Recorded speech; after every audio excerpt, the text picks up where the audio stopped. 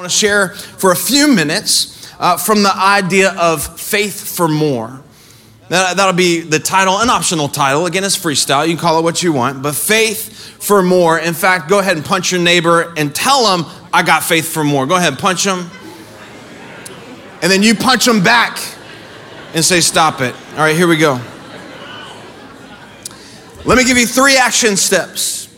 If you want to have faith for more in your life, if we want to have faith individually, but also as a church, faith for more where God wants to take us, faith for more what he wants to do in and through this church. The first thing I want you to write down is to follow closely. We have to learn to follow closely, to follow Jesus closely, to walk with him closely. Luke chapter 7, verse 11, the Bible says this, soon afterward. Soon after what, Colby? Well, if you go back and read through the Gospel of Luke, some amazing things happen, like in Luke chapters 1, 2, 3, 4, and 5.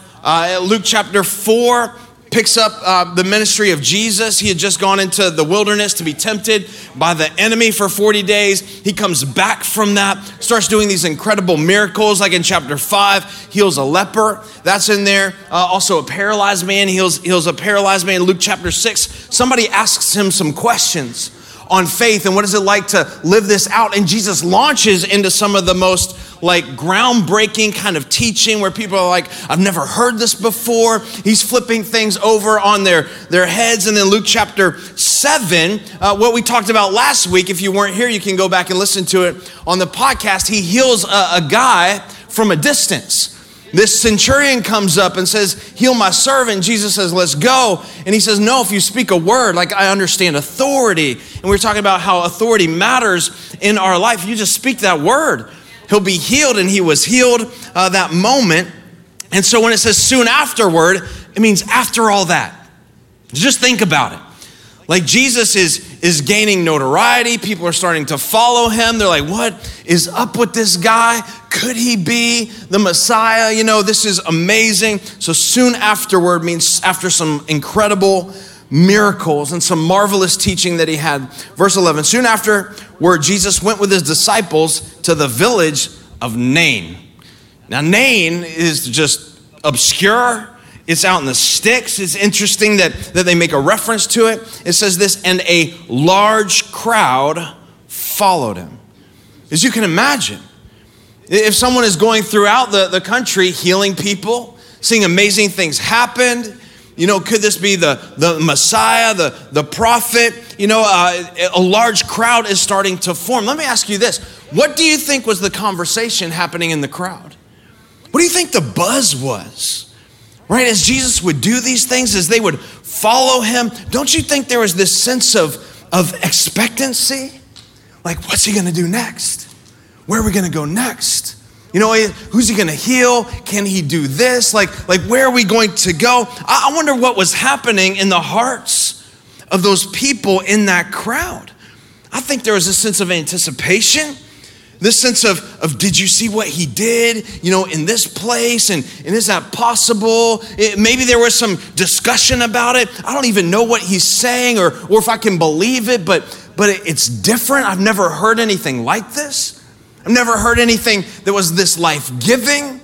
Like, well, what do you think was happening? And maybe they were like, I just got to believe if I continue to follow that man right there, I'm going to see some things. Something great is going to happen if I will just stay with him, if I will closely follow, if I will walk with him. Maybe some people in the crowd are like, I don't even understand what he's saying, you know, but every time, you know, he does something, I'm just in awe. I believe that we should have that same sense of anticipation. As we come into church, as we gather as a crowd, we should have that same sense of expectancy. Like we can't receive more than what we believe for, right? We should have that same, like I think you should get speeding tickets coming to church on Sunday morning. Like I gotta get there. Are you with me? Like I just can't wait to see what God's gonna do. I can't wait to see how God's going to show up today. That was kind of the atmosphere in the crowd. Man, I just can't wait. Can't wait for worship night. And I can't wait for church. I can't wait, 977 people baptized in the life of this church. I can't wait to see. Like 4,700 something people just giving their life to Jesus. Salvation's like, I can't wait to see. Are you with me? That should be our attitude.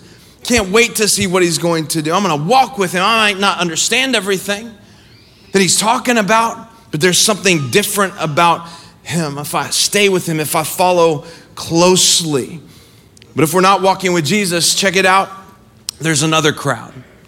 So there's two crowds, and these crowds are on a collision course. They are converging crowds. In verse 12, it says this: a funeral procession was coming out as he approached the village gate. The young man who had died was a widow's only son, and another large crowd, a large crowd followed the village. A large crowd from the village was with her. Check this out. I want you to see this. One crowd following Jesus closely, anticipating, expecting, talking. What's he gonna do? I can't wait to see it. They're pumped up. What could he do today? But there's another large crowd following in this same text, following this woman, this widow.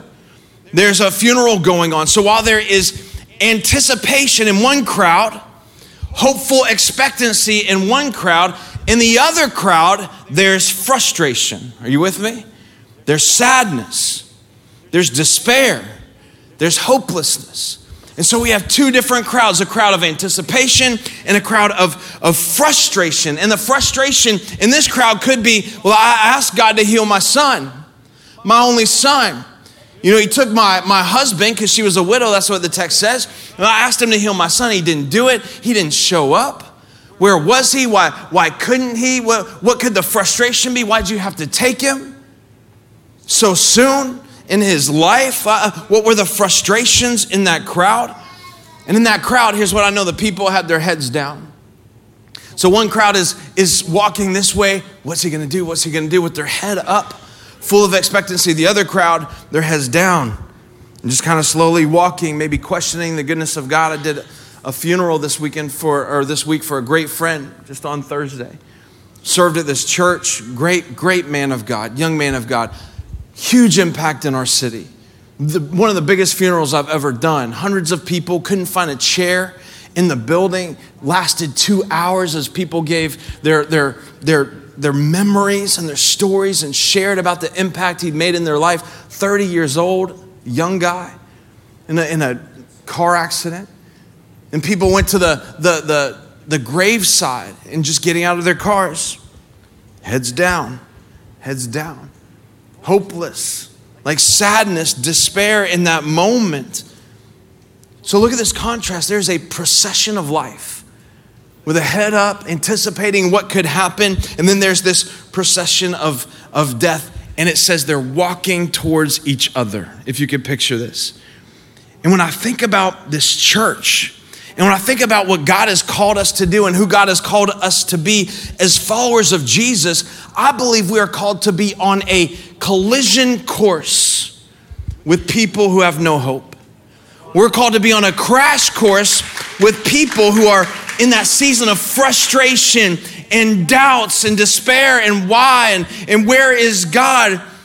And we're doing our best to move with God, to follow him with the crowd, a crowd of people, towards a crowd of people with their heads down and frustrated.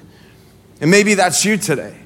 And it could be you're frustrated for a number of different things. You ask God the same thing. Why didn't you show up? Or why didn't you do this? Or where were you, when? Or you could have if you're all powerful, but maybe you're not. And there's this frustration.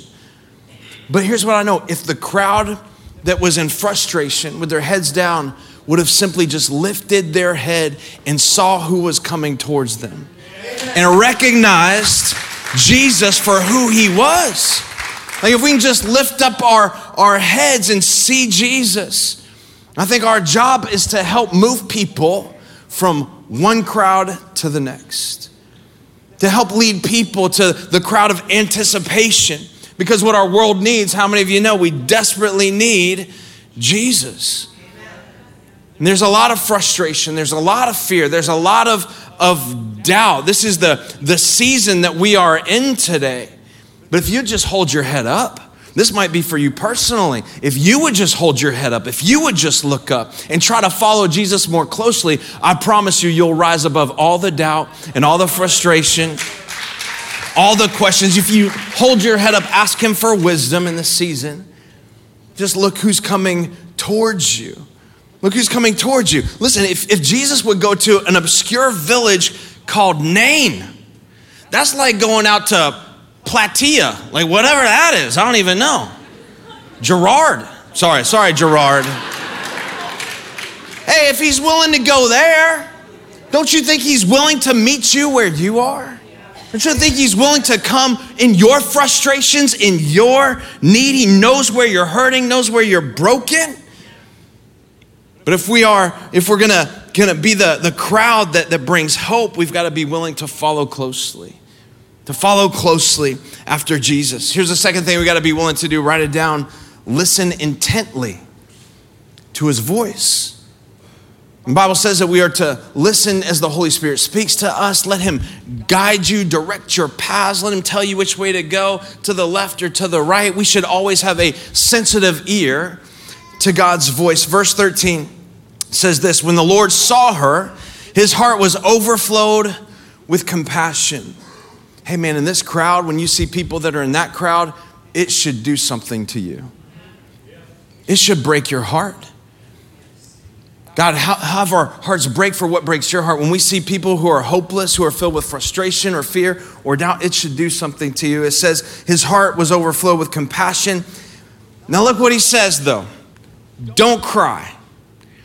Now, the first time I read that, if I'm going to be honest with you, I'm thinking, well, that sounds insensitive. Here's a woman who lost her husband, who has now lost her son. It says her only son, right? And he tells her, don't cry. Now, how many of you know if you're around Christ followers long enough, sometimes we say stupid things, right? Like, I know I said awkward things, even at a funeral this week. Like, I don't know. It's just, we just say dumb things. This woman lost her son, right? And Jesus says, don't cry. And now from an outsider's perspective, this seems ridiculous. If you lost a friend or if you lost someone and you're in mourning and someone comes up to you and says, don't cry. You're like, well, I'm about to make you cry. That's what you're thinking in your mind. But Jesus tells her, don't cry. Don't miss this. He was essentially saying to this woman, I know you don't recognize it yet, but I am bigger than what you're facing. I know you can't see it. I know you aren't aware of it, but I am greater than what you are going through. And the reason some people can't get into the anticipation and expectant kind of line is because they're focused on their problem rather than focused on who's standing right in front of them, saying, hey, don't cry, I'm bigger than that. Hey, don't cry, I'm bigger than the cancer diagnosis. No, it's hard to believe, it's hard to see, but we're talking about increasing our faith. Don't cry, I'm bigger than the debt that you're in up to your eyeballs. Don't cry, but I'm bigger than what it is that you are facing. And the only reason this woman would have thought his words are ridiculous is because she didn't recognize him for who he is. And when we recognize him, see, we'll all think the words of Jesus like, I can do all things. That God is the God of the impossible, that nothing is impossible with God. We'll think the words are ridiculous when we don't understand who he is. I want to help us get a greater view of who God is and how powerful he is and how holy he is, how awesome he is. But when Jesus said, don't cry, see, here's the difference. The crowd that was following him closely, when Jesus looked at this woman and said, don't cry, you know what they're thinking? Here it comes. What's he going to do? We're ready for it because they were expectant, right? This other crowd heard Jesus said, don't cry. They're thinking, you're a fool, right? Like, why? What are you talking about? How can we not cry? It says this in verse 14, then he walked over to the coffin and he touched it and everyone stopped. And the reason that they stopped, because this was a big deal, this freaked them out. Jesus was a rabbi, right? He was a teacher. He that's what he was. And in this time period, you didn't touch anything dead, especially rabbis, or touch anything that had touched something that was dead. And so if you did, this would disqualify you for worshiping. This would disqualify you for, participating in the feasts. In fact, I'll just say this. I know there are some people out there, you feel disqualified by your past. You feel disqualified that God won't touch you, that God won't, show up in your life because of what you've done or the mistakes that you make. Can I tell you something? God does not care about who you are. He cares about who you're becoming. He doesn't care so much about your past, but he cares about where he's taking you. There's not a single person in this room or watching online that God is unwilling to reach out and touch. You should just know that. No matter what you've done, no matter what you are doing, like he is willing to touch you. He says he walked over to the coffin and touched it, and the bearers stopped. Check this out. Young man, he said, I tell you, get up. Two crowds. The crowd's following Jesus, full of anticipation. Wait. What did he just say? Did he just say what I think he just said? They haven't seen this before. Did he just tell them to get up? They're thinking, do you think it's possible? Do you think it can happen? And then this crowd over here going, this guy's lost his mind, right? But there's the two crowds. And Jesus spoke to the dead person, commanded him to do something that was seemingly impossible. And a lot of times we think it is impossible based on what we believe is possible, based on our reality. Here's what we need. We need a revival according to God's reality, not according to our reality. Are you with me? I talked about this a little last night as we head into this new season and this new series, Hello Freedom, and all that God has for us. Like, our world needs a revival. But we don't just need a revival according to our reality, because a lot of us get our reality from our feeds on social media. We get our reality from the news, right? We get our reality from here's history, here are the odds, here are the stats, here's how things are going to play out. Can I tell you something? That is not God's reality. God's reality is not based in our odds. It's not based in our stats, right? God doesn't just roll with history. He's just not rolling on to the next thing. He's the God of the new thing, and he wants to do something new. So even if it doesn't seem possible, are you with me? He says, get up. Get up. And so everybody's watching this. And the dead boy sat up. Which, come on, that would freak you out. Right? Like if I'm doing a funeral and the guy in the coffin gets up, that funeral's over. I'm getting saved all over again, right? In that moment. It says, get up. The dead boy sat up, and look at it. He began to talk. And I want to know what he said. Like, what is this when a guy sits up from being dead? Like, what does he say? I think he's probably said, man, the last thing I can remember, was telling my buddies, hey guys, watch this. Maybe that's what he said. I don't know what he said. But I want to know what he said. He said something, and then the Bible says Jesus gave him back to his mother. In verse 16, this is where I want to stop, and this is kind of, I'll bring this to a close. It says they were who? Who was filled with awe? Wait, just this crowd? Just the anticipation crowd or this crowd? No, everyone. When the boy stood up, started to speak, he said they were all filled with awe, both crowds. See, I believe we can be a church that no matter where you are today, whether you're on this side or on this side, you can be filled with awe in the presence of God. Amen. That you can be blown away by what God wants to do. And we can all be filled with awe. So our goal is to move people from this line, frustration to anticipation. The way we do that is by following closely, by drawing near to God, by listening intently to what he has to say, and by expecting. Here's the last thing. I don't know if I gave it to you. Expect impossible.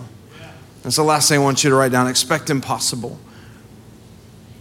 The people of God were filled with awe, going, man, we've never seen anything like this before. And then the non-Christian people were filled with awe, and we're going, if that's who he is, then I want to know him.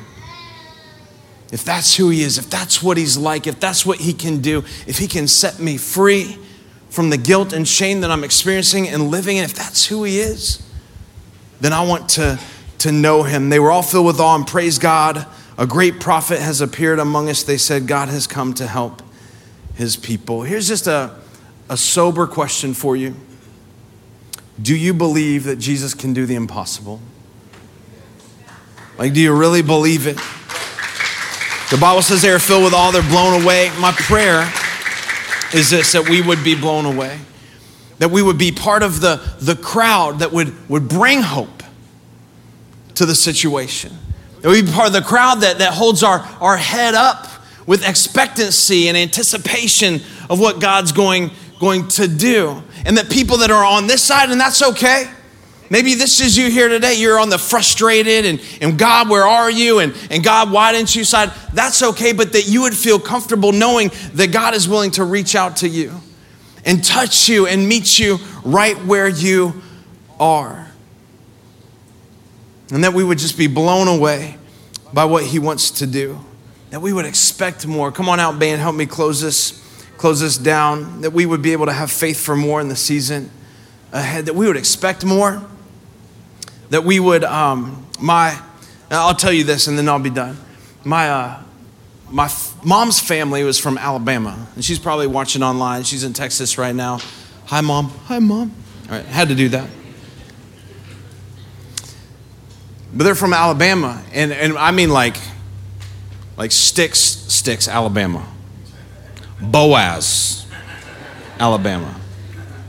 Y'all thought Gerard was bad, right? No, I'm just kidding. I'm hating on Gerard today. I love Gerard.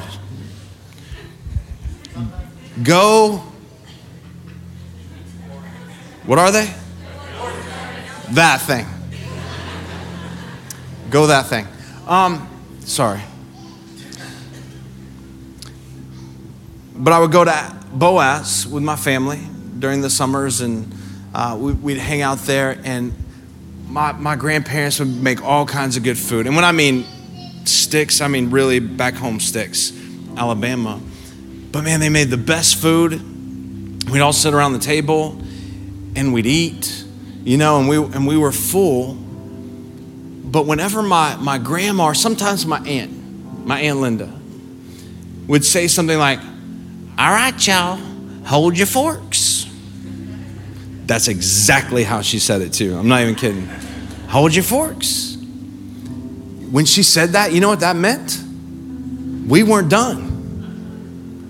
It meant there was more coming. It meant that whatever was on the table being cleared, that wasn't all that was prepared for us. That they had spent some time working up something good. They had spent some time mixing together, a recipe that was going to be sweet, that was going to be awesome. We knew that it meant it wasn't over, that dessert was coming, that there was more coming. I just feel like in this season, God is telling us, hey, hold your fork. I know some things are changing. I know some things are shifting. I know the table is clearing perhaps, but I am so not done with you. I am only getting started with what I'm going to do in and through your life. The revival is on the way, not according to your reality, but according to God's reality. If we would just lift up our head, come on, stand to your feet. If we would lift up our head and recognize Jesus for who he is. Get in the anticipation line today. Let's get in the line that says we know you can do more. Because God, you are greater. God, you are higher. God, you are holy. We're going to begin to worship right now. Can you just bow your heads? God, we're going to put our focus on you. Knowing that you are greater. Knowing that you are awesome. Knowing that you are powerful. Knowing that you are the God of miracles. You're not the God who did miracles. You're the God who is doing miracles. Amen. That your word is the same yesterday, today, and forever. That the promises of the Lord are yes and amen. And so we're standing fast to the promises that you've given us, God, that you are a healer, that you are greater, that you are merciful, you're a savior. And you can redeem, God, what's been broken. And so today we come before you and ask you to do that again. We're going to throw our attention to you, God, right now. And while we're praying, let me ask you, which crowd are you in? Are you in the crowd that expects God to move in your life in a powerful way? Or are you in the crowd with your head down, hopeless? Maybe you're sad, maybe you're lonely, maybe it's shame. Maybe it's just this blood disease that we all have called sin that is keeping you separated from a holy God. And today is your day to move from the crowd of frustration into the crowd of anticipation by calling on the name of Jesus. That's what the Bible says. As we call on Jesus' name, we believe that he died for our sins. We confess him as Lord, we'll be saved. So I want to lead you in a prayer that does that right now, if that's you. If you're in that crowd and you've had an encounter with Jesus today, and you recognize him for who he is, then more than anything, he wants to be your Savior. You can repeat this prayer after me. You can say it out loud or you can whisper it. In fact, I'm going to ask the followers of Jesus to stand with you in solidarity and pray it out loud together right there with you today. Say something like this: Jesus, I give you my life. I know I need a Savior. Rescue me from my sin. Set me free. I confess you as Lord. I believe you died to save me. So forgive me. I repent. I turn my eyes to you today. In Jesus' name, amen.